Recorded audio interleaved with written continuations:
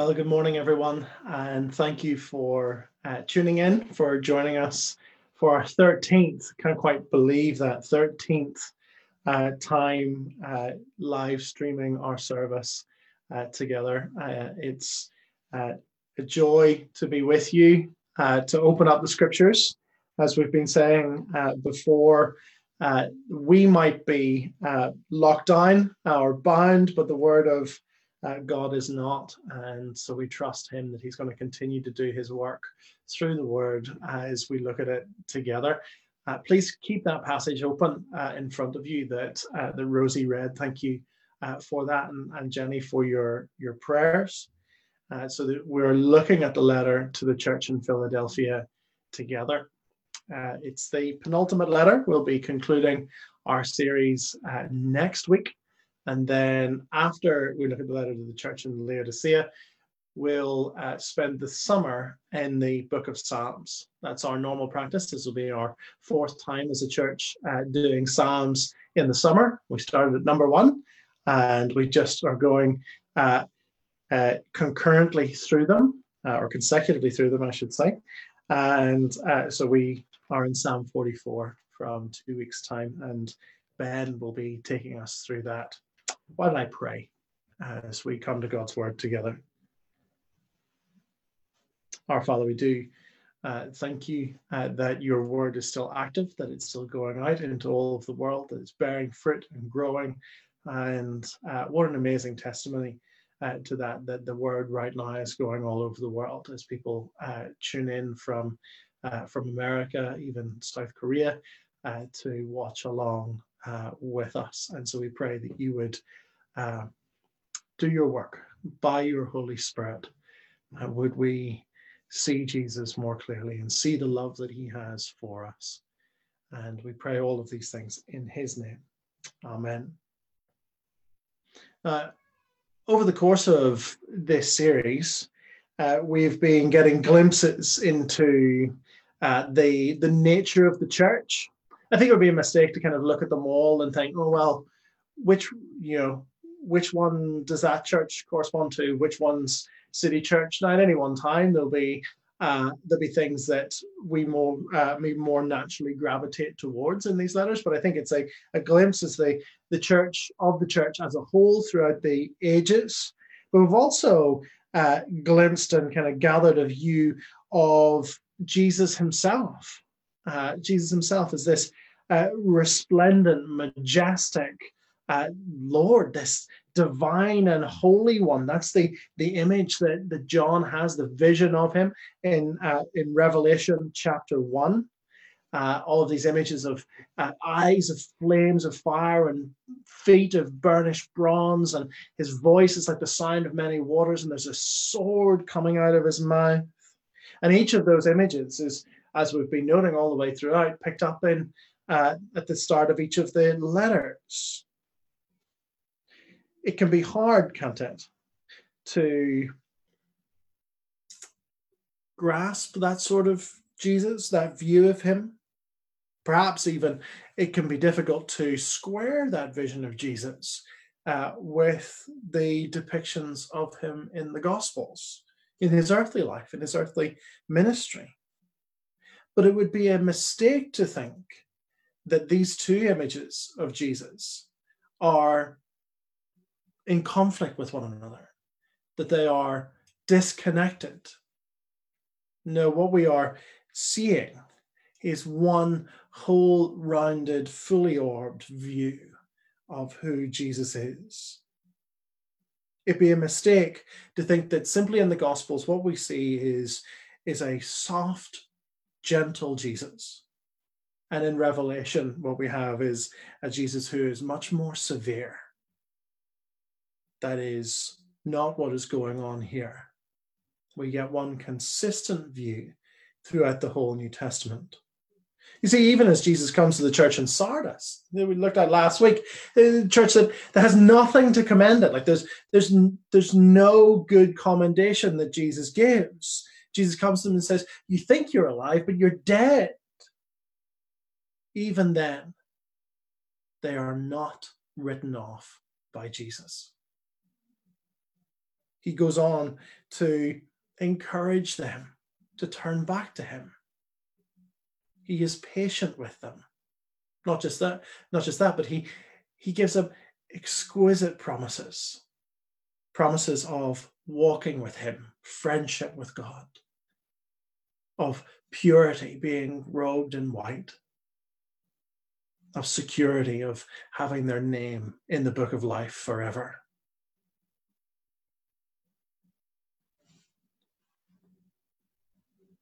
You see, the challenging, rebuking part of Jesus is not in conflict with his gentleness.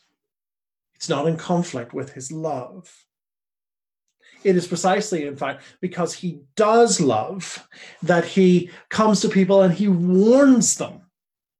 It is precisely because he does love and that he is gentle that he shows patience and grace to those who are far off. This week I started a new book. I've been reading just a little bit every day, and I really, really would commend it to you. It's a book called Gentle and Lowly. The author is a guy called Dane Ortlund, D-A-N-E, Ortlund. It's O-R-T-L-U-N-D. He wrote a book called Gentle and Lowly, Christ's Heart for Sinners and Sufferers.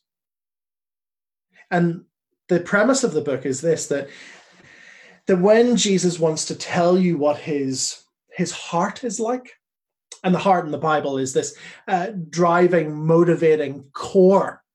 So when Jesus wants to describe the motivational core of who he is, he does so in this way.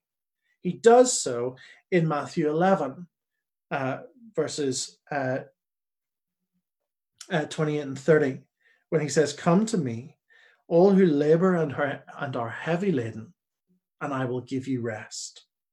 Take my yoke upon you and learn from me, for I am gentle and lowly in heart, and you will find rest for your souls. For my yoke is easy and my burden is light." When Jesus, the same Jesus of the book of Revelation, when Jesus wants to tell you about his heart, the core motivating principle of who he is, how does he describe it? He's gentle and he's lowly. Gentle is the same word as meek, right? He's not harsh or vindictive. He's not trigger happy. He doesn't fly off the handle. He doesn't spin off into a rage. And he's lowly. Lowly simply means accessible. And so bring that mentally, as if you would, bring that thinking in line with how he is described here in the book of Revelation. Because they do not contradict one another. They're hard to comprehend, for sure, but they do not contradict one another. They make the descriptions of Jesus in the book of Revelation all the more amazing. What it means is that for all of his resplendent holiness, for all of Jesus' supreme uniqueness and majesty, no one in human history has been more accessible than Jesus Christ. Do you believe that?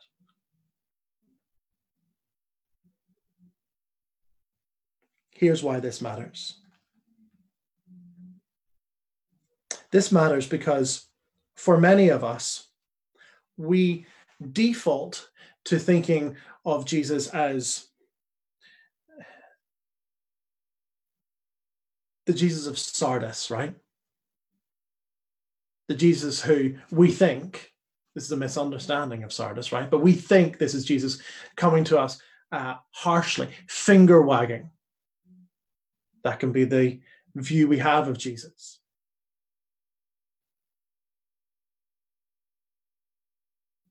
And this is how the world works, right?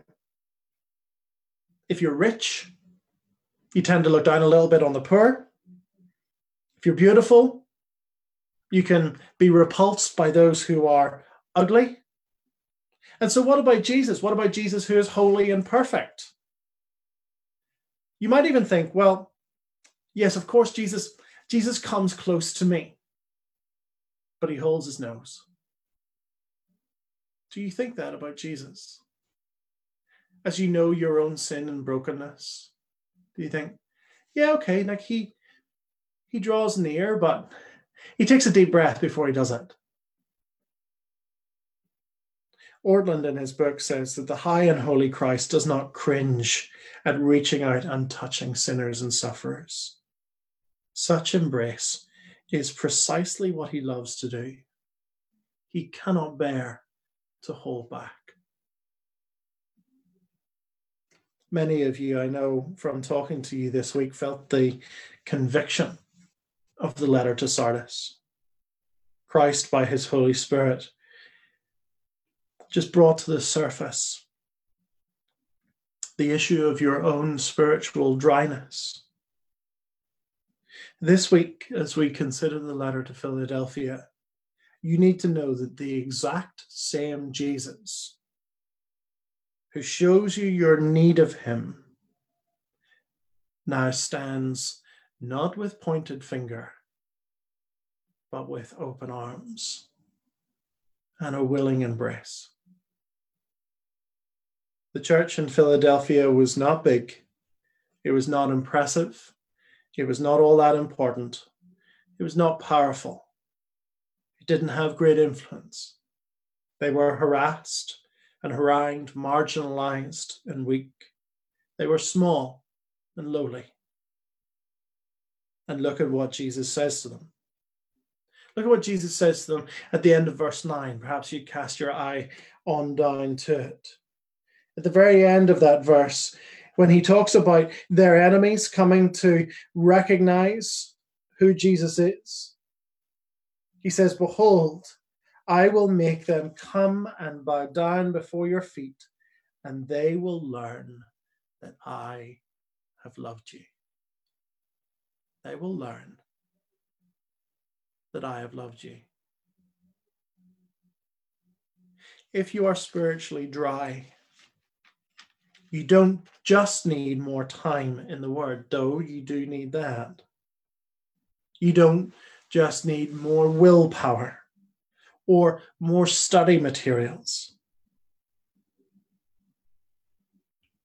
You need to know the embrace of the gentle and lowly Jesus. If you are suffering, facing grief and despair, the deepest balm for your wounds is the love that Jesus has for you. If you are doubting and wrestling in your faith, no philosophical or theological answer will satisfy your heart as much as the love of Jesus for you. So let us look more closely at this letter and reflect on the love that Jesus has for his people. The first thing that we see in this letter is that Jesus loves you and invites you into his presence. Jesus loves you and invites you into his presence. Verses 7 and 8. To the angel of the church in Philadelphia write the words of the Holy One, the true One, who has the key of David, who opens and no one will shut, who shuts and no one will open. I know your works. Behold, I have set before you an open door, which no one is able to shut. I know that you have little power, and yet you have kept my word and not denied my name. The church in Pergamum had faced much rejection in the city, particularly rejection at the hands of the local Jewish community in the city. You see, the Jews in the Roman Empire had a special status. They had a special status in that they didn't have to give worship, offer sacrifices to any of the Roman pagan gods or to the emperor. They were one of the, I think, the only community in the Roman Empire that was given this special dispensation. It dates back to another emperor who was intrigued and attracted to Judaism and its fervent monotheism, that is the worship of one God. And so this dispensation, this special status was granted to them. They didn't have to offer pagan sacrifices. Now, it doesn't take you too long to realize that actually Christians share that same worship of one God conviction, that same monotheistic conviction. And so what had happened, in order to escape some of the persecution, what they were attempting to do was to show that they were aligned in that sense with Judaism.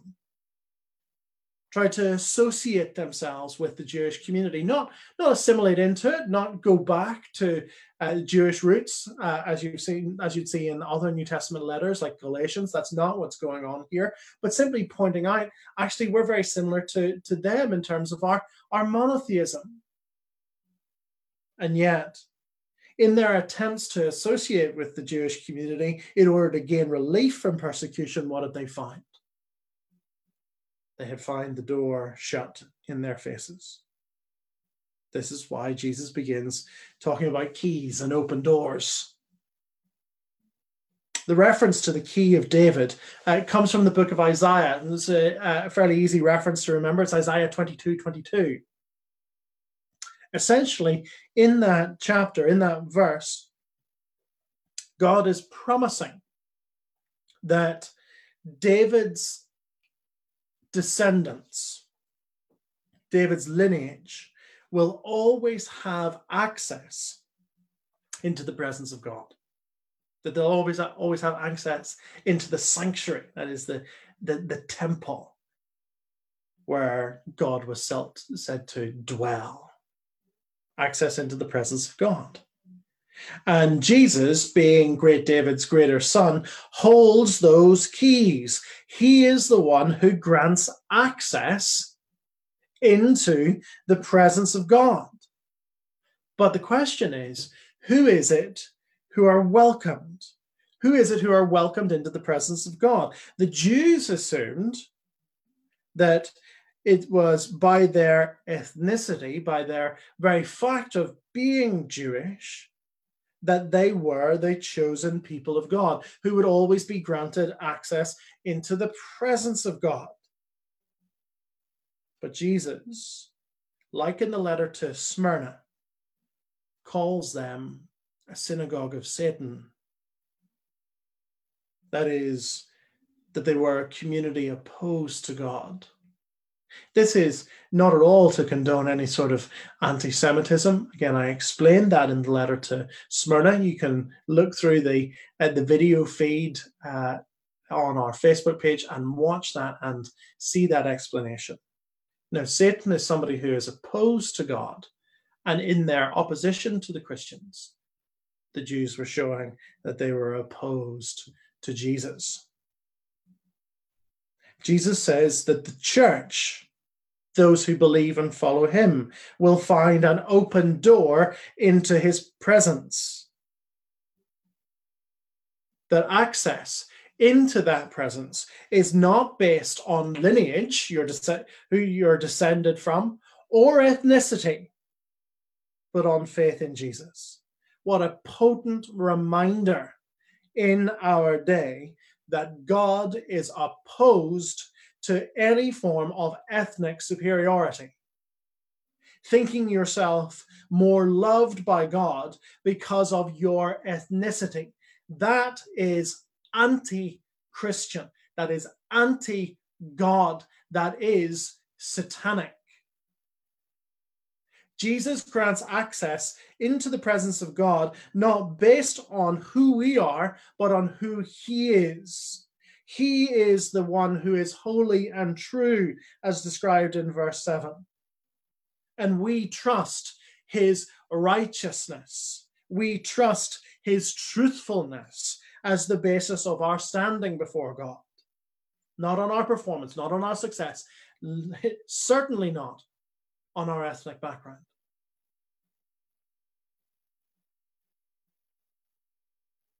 For many of us, we have found ourselves shut out with doors in our faces, relationships shut down because we trust in Jesus, opportunities closed off to us because we are followers of Christ. That leaves us feeling weak, doesn't it? With little power. To you who have experienced that, the Holy One comes and says, I have opened a door for you, and no one will shut it. He comes and he stoops down on bended knee and lifts up your face and looks into your eyes and says, you are mine. Come into my Father's house. You may be weak, but Christ, the powerful one, exercises his power on your behalf. Jesus loves you and invites you into his presence. Second, Jesus loves you and will vindicate you. Look at verse 9. Behold, I will make those of the synagogue of Satan who say that they are Jews but are not, but lie. Behold, I will make them come and bow down before your feet, and they will learn that I have loved you. It's hard to face false accusation, isn't it? It's hard to be maligned, thought poorly of by people, especially people who you loved, respected. To have them change their opinion of you and have little opportunity to defend yourself. The Christians in Philadelphia found themselves on the margins of society.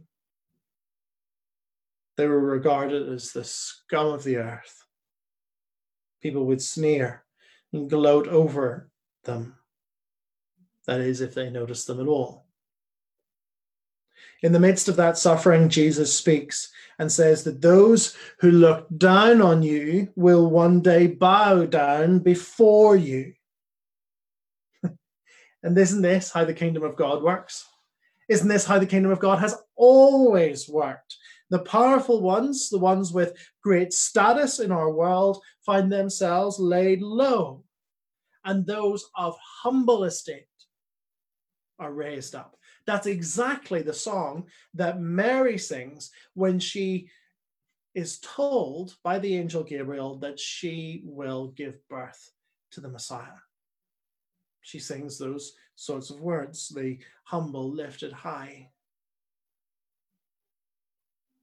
That doesn't mean that if you are poor, that you are automatically loved by God. It's possible to have very little money and still be a jerk, as well as rich and be a jerk, right? Rather, it is saying that you don't have to have any status or success in the world's eyes in order to be loved by Jesus. It says, if you are lowly, marginalized, thought badly of, do not despair. Come to Christ, embrace him by faith, and he will raise you up. What this means is if you are trusting Jesus, if you are clinging on to him by faith, you can face the injustices of the world with hope.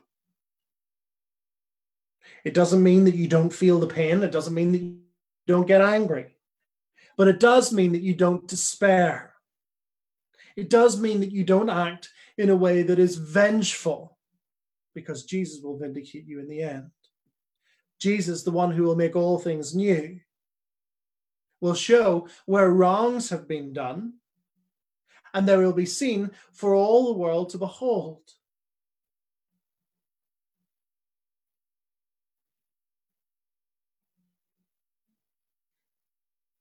But look more closely at verse 9.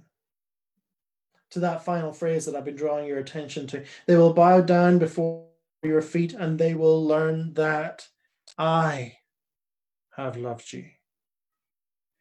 It's not just that in the end, Jesus will come as judge to make all things right, though he will, and we can be sure and certain of that promise. His vindication of them is a display of his love for them. They will know that I have loved you. Because in the end, if you're suffering right now, what you can feel is that the love of God has somehow abandoned you. People can question, where is this God that you trust, that you call upon? Doesn't he love you? In the end, they will see that he always has. In the end, the whole world will know that you, sufferer, griever, doubter, struggler, they will know that you were loved by the God of the universe. Though he felt far off, it was not he that moved. Though the world said that he had deserted you, it will be on display for all to see that he loved you from first to last. In the end, you will look back on your suffering and you will see the perfect love of God that persisted and endured even as you felt it far off. How he walked with you each step of the way. The world will know that I have loved you, Jesus says. And so will you now trust that future promise? Will you now let that future promise inform and give power to your endurance and your perseverance in the faith? We may not always feel his love for us in the moment now, but in the end, we will see and savor the overwhelming love of Jesus for us. So persist now, endure now, put one foot in front of yourself, spiritually speaking. You might not think, or you might think to yourself, I cannot make it to the end. That's the wrong time frame. If you're struggling, if you're suffering, don't think, can I make it to the end? No, I can't. Think, can I make it through today? Can I make it through today? And another day, and another day, and another day. People who are fighting sin and temptation so often think, oh, well, I'm going to abstain from this sin, or I'm going to, battle this sin, and, I'm going to set myself this for a month. For a month, I won't be given to lust or to gluttony or whatever. Or 6 months, or I'll never do it again. It's the wrong time frame thing. I'm not going to do it today. I'm going to endure today. And then in the end, when all of those todays mount up, you will see and you will know, along with the whole world, that he loved you every step in every one of those todays.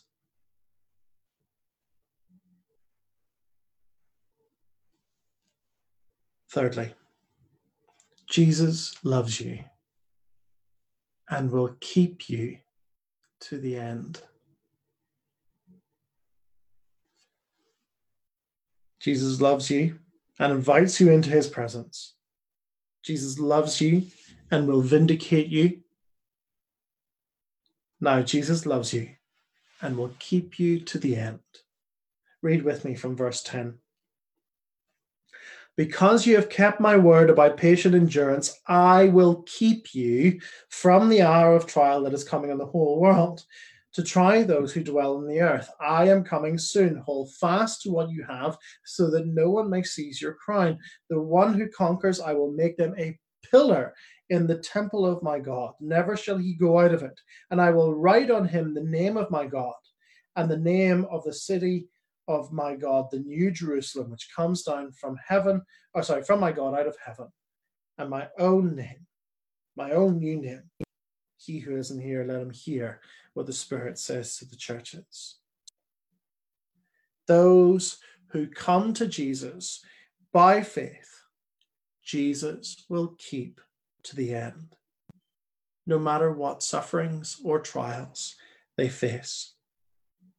This phrase at the start of verse 10, because you have kept my word about patient endurance, it's another way of talking about the gospel. Because you have believed in the gospel, because it's keeping the word about patient endurance. It's not their patient endurance, it's Jesus' patient endurance. You think, well, what patient endurance did Jesus face? Well, it's his earthly ministry. It's his faithfulness. Where it's picking up language is from Revelation chapter 1, where Jesus is described as the faithful witness, the one who was in his life enduringly faithful to who God was, to obedience to him, even to death on a cross, as Paul says. And they kept that. They have kept the faith. They have endured. They are clinging on to Christ by faith. And so what does Jesus say to those who have placed their faith in him? He says, I will keep you. He will hold me fast. He will hold me fast. For my Savior loves me so. He will hold me fast. When I fear my faith will fail, he will hold me fast. When the tempter would prevail, he will hold me fast. All those who come to Jesus by faith are kept by him. Now, Jesus talks particularly about a trial. I'll keep you from the hour of trial that is coming on the whole world, to try those who dwell on the earth. We don't know exactly what that is. It could have been a trial that has already happened. It could be a trial that is yet to happen for the people of God. It scarcely matters for our purposes. For our purposes, we need to focus in on Jesus' words, from the trial. It says, I will keep you from the hour of trial that is coming. We can think that means that somehow we'll be just airlifted out of suffering. That trial won't take place in a way that we are affected by it. It might imply that we won't face any suffering in the Christian life. But I think that would be wrong. You see, the same language, and it's the same author, right? So John wrote the book of Revelation. In John's gospel, in John 17, when Jesus prays for his people, he prays that God would keep them from the evil one. He would keep them from the evil one, from the devil. Now, what he does not mean there is that disciples of Jesus will never be assailed by the enemy. In fact, we see in the Bible instances when disciples of Jesus are assailed by the enemy.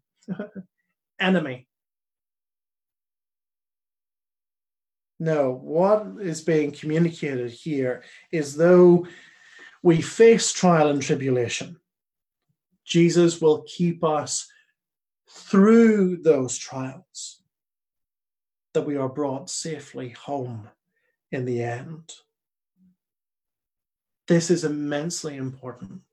because it reframes and reshapes the suffering that you are going through now or will go through in the future. Because what it says is that the suffering that you face is not an indication that Christ has lost his grip on you. Nor is it an indication that he is displeased with you, that he is punishing you if you are a believer in Jesus. Now, there is a sense in this world that sin has consequences. But if you are a believer in Jesus, trusting in him, the sufferings that you go through are not punishment for sin because he has already borne it.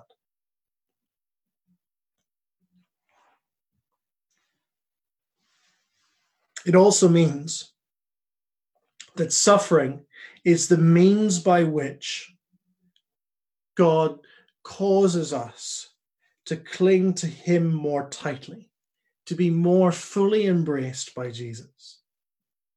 It is how we learn of our deep need for his care and his sustaining.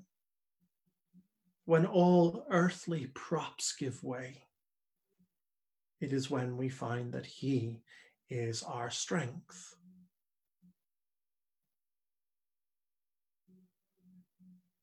It also means that suffering is so often the crucible in which we experience the sweetness of the gentle and lowly heart of Jesus. How often have people, when they have gone through seasons of suffering, cancer diagnoses, that they have found that their faith in Jesus has been deepened, that they know something more of the sweetness of communion with him.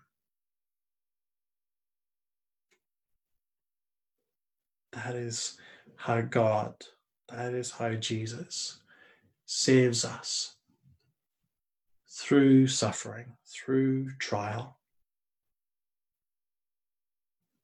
And he will keep us to the end. What is it? Verse 12 says, to the one who conquers, I will make him a pillar in the temple of my God. Never shall he go out of it. Remember the Christians? Remember the Christian marginalized on the dregs of society, on the fringes of the city, being shut out of the social and religious life. Christ will make them a pillar in the temple of God. The city of Philadelphia was often ravaged by earthquakes. And so you can scarcely not think of anything stronger than a pillar in the ancient world. And Jesus says that they will never go out of it. And that Jesus will claim that pillar by inscribing the name of his God upon it. He will dedicate you to God, never to be shut out of his presence again, never to falter and to fall by the earthquakes. When trials and injustices shake us on earth, though that be the case, we will never be shaken in the New Jerusalem. We will never be shaken in this new city that Jesus is preparing for us. God takes weak Christians, faltering faith Christians, doubting Christians, clinging on by the fingernail Christians, and he makes pillars out of them. He makes pillars out of them.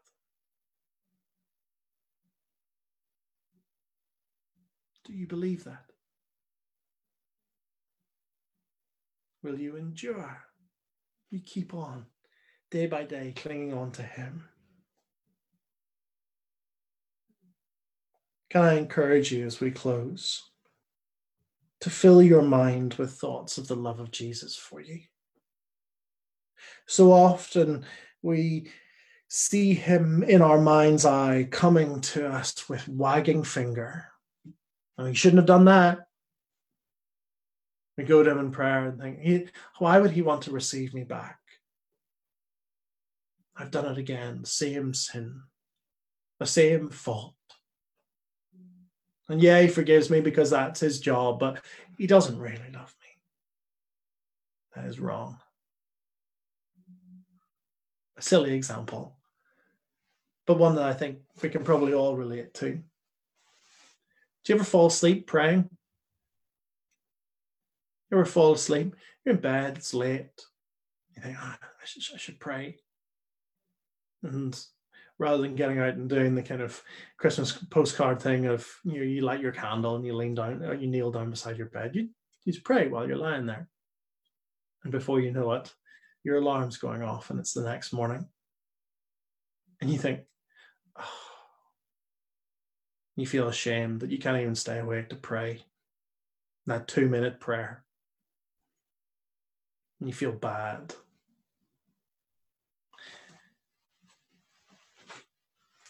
When a child lays his head in your lap and falls asleep while he or she is talking to you, how do you treat that child when they wake up? Do you look at that child and go, well, now you're awake. Get up. Can't believe you fell asleep again. No. You love that child fell asleep in your embrace. That's not to say that we shouldn't be slightly more disciplined in terms of our prayer life. Maybe pray before getting into bed, before the obligatory 15 minutes of scrolling through Facebook. Maybe that's the time to pray. Well, my point isn't how you view God. View God as a chastising father who is just exasperated by you, when actually he loves that you fall asleep on his lap.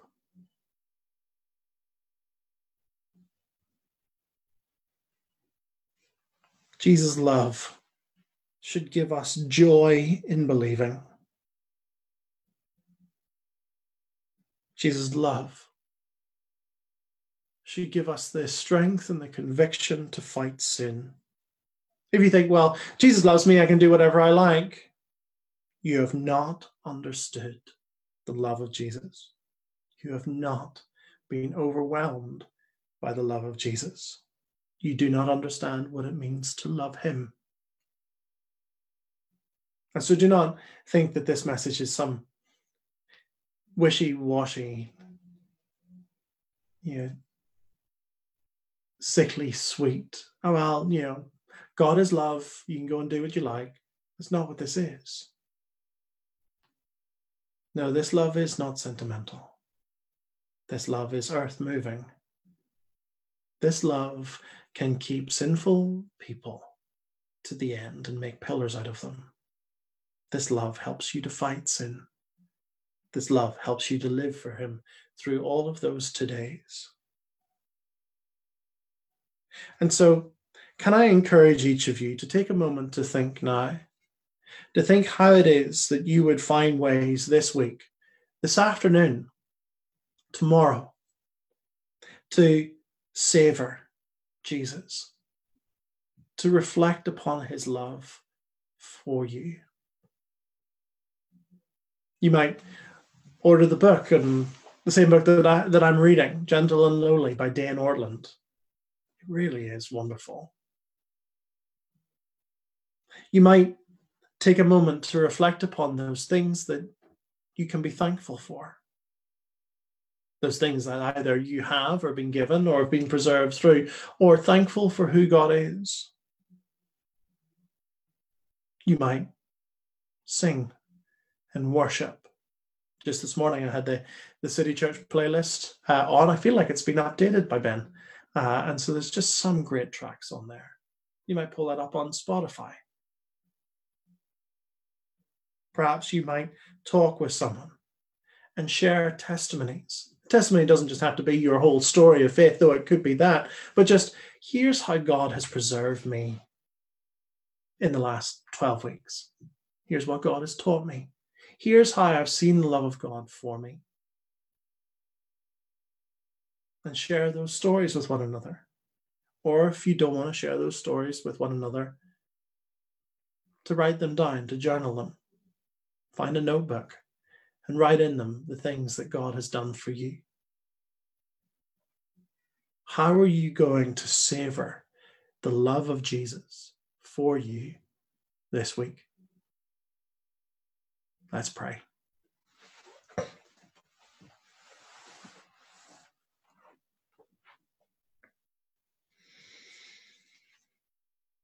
Lord Jesus, we thank you for your great love for this church in Philadelphia, that though they were weak, marginalized, that you drew close to them and spoke words of comfort that helped them to endure. Help us now, by your Spirit, to see and to savor, to experience and to revel in the love that you have for us. Thank you for who you are, for your gentility, your compassion, your meekness. And thank you that even in your resplendent holiness, that you invite us to draw near. How amazing. How wonderful. Thank you, Lord Jesus. Amen.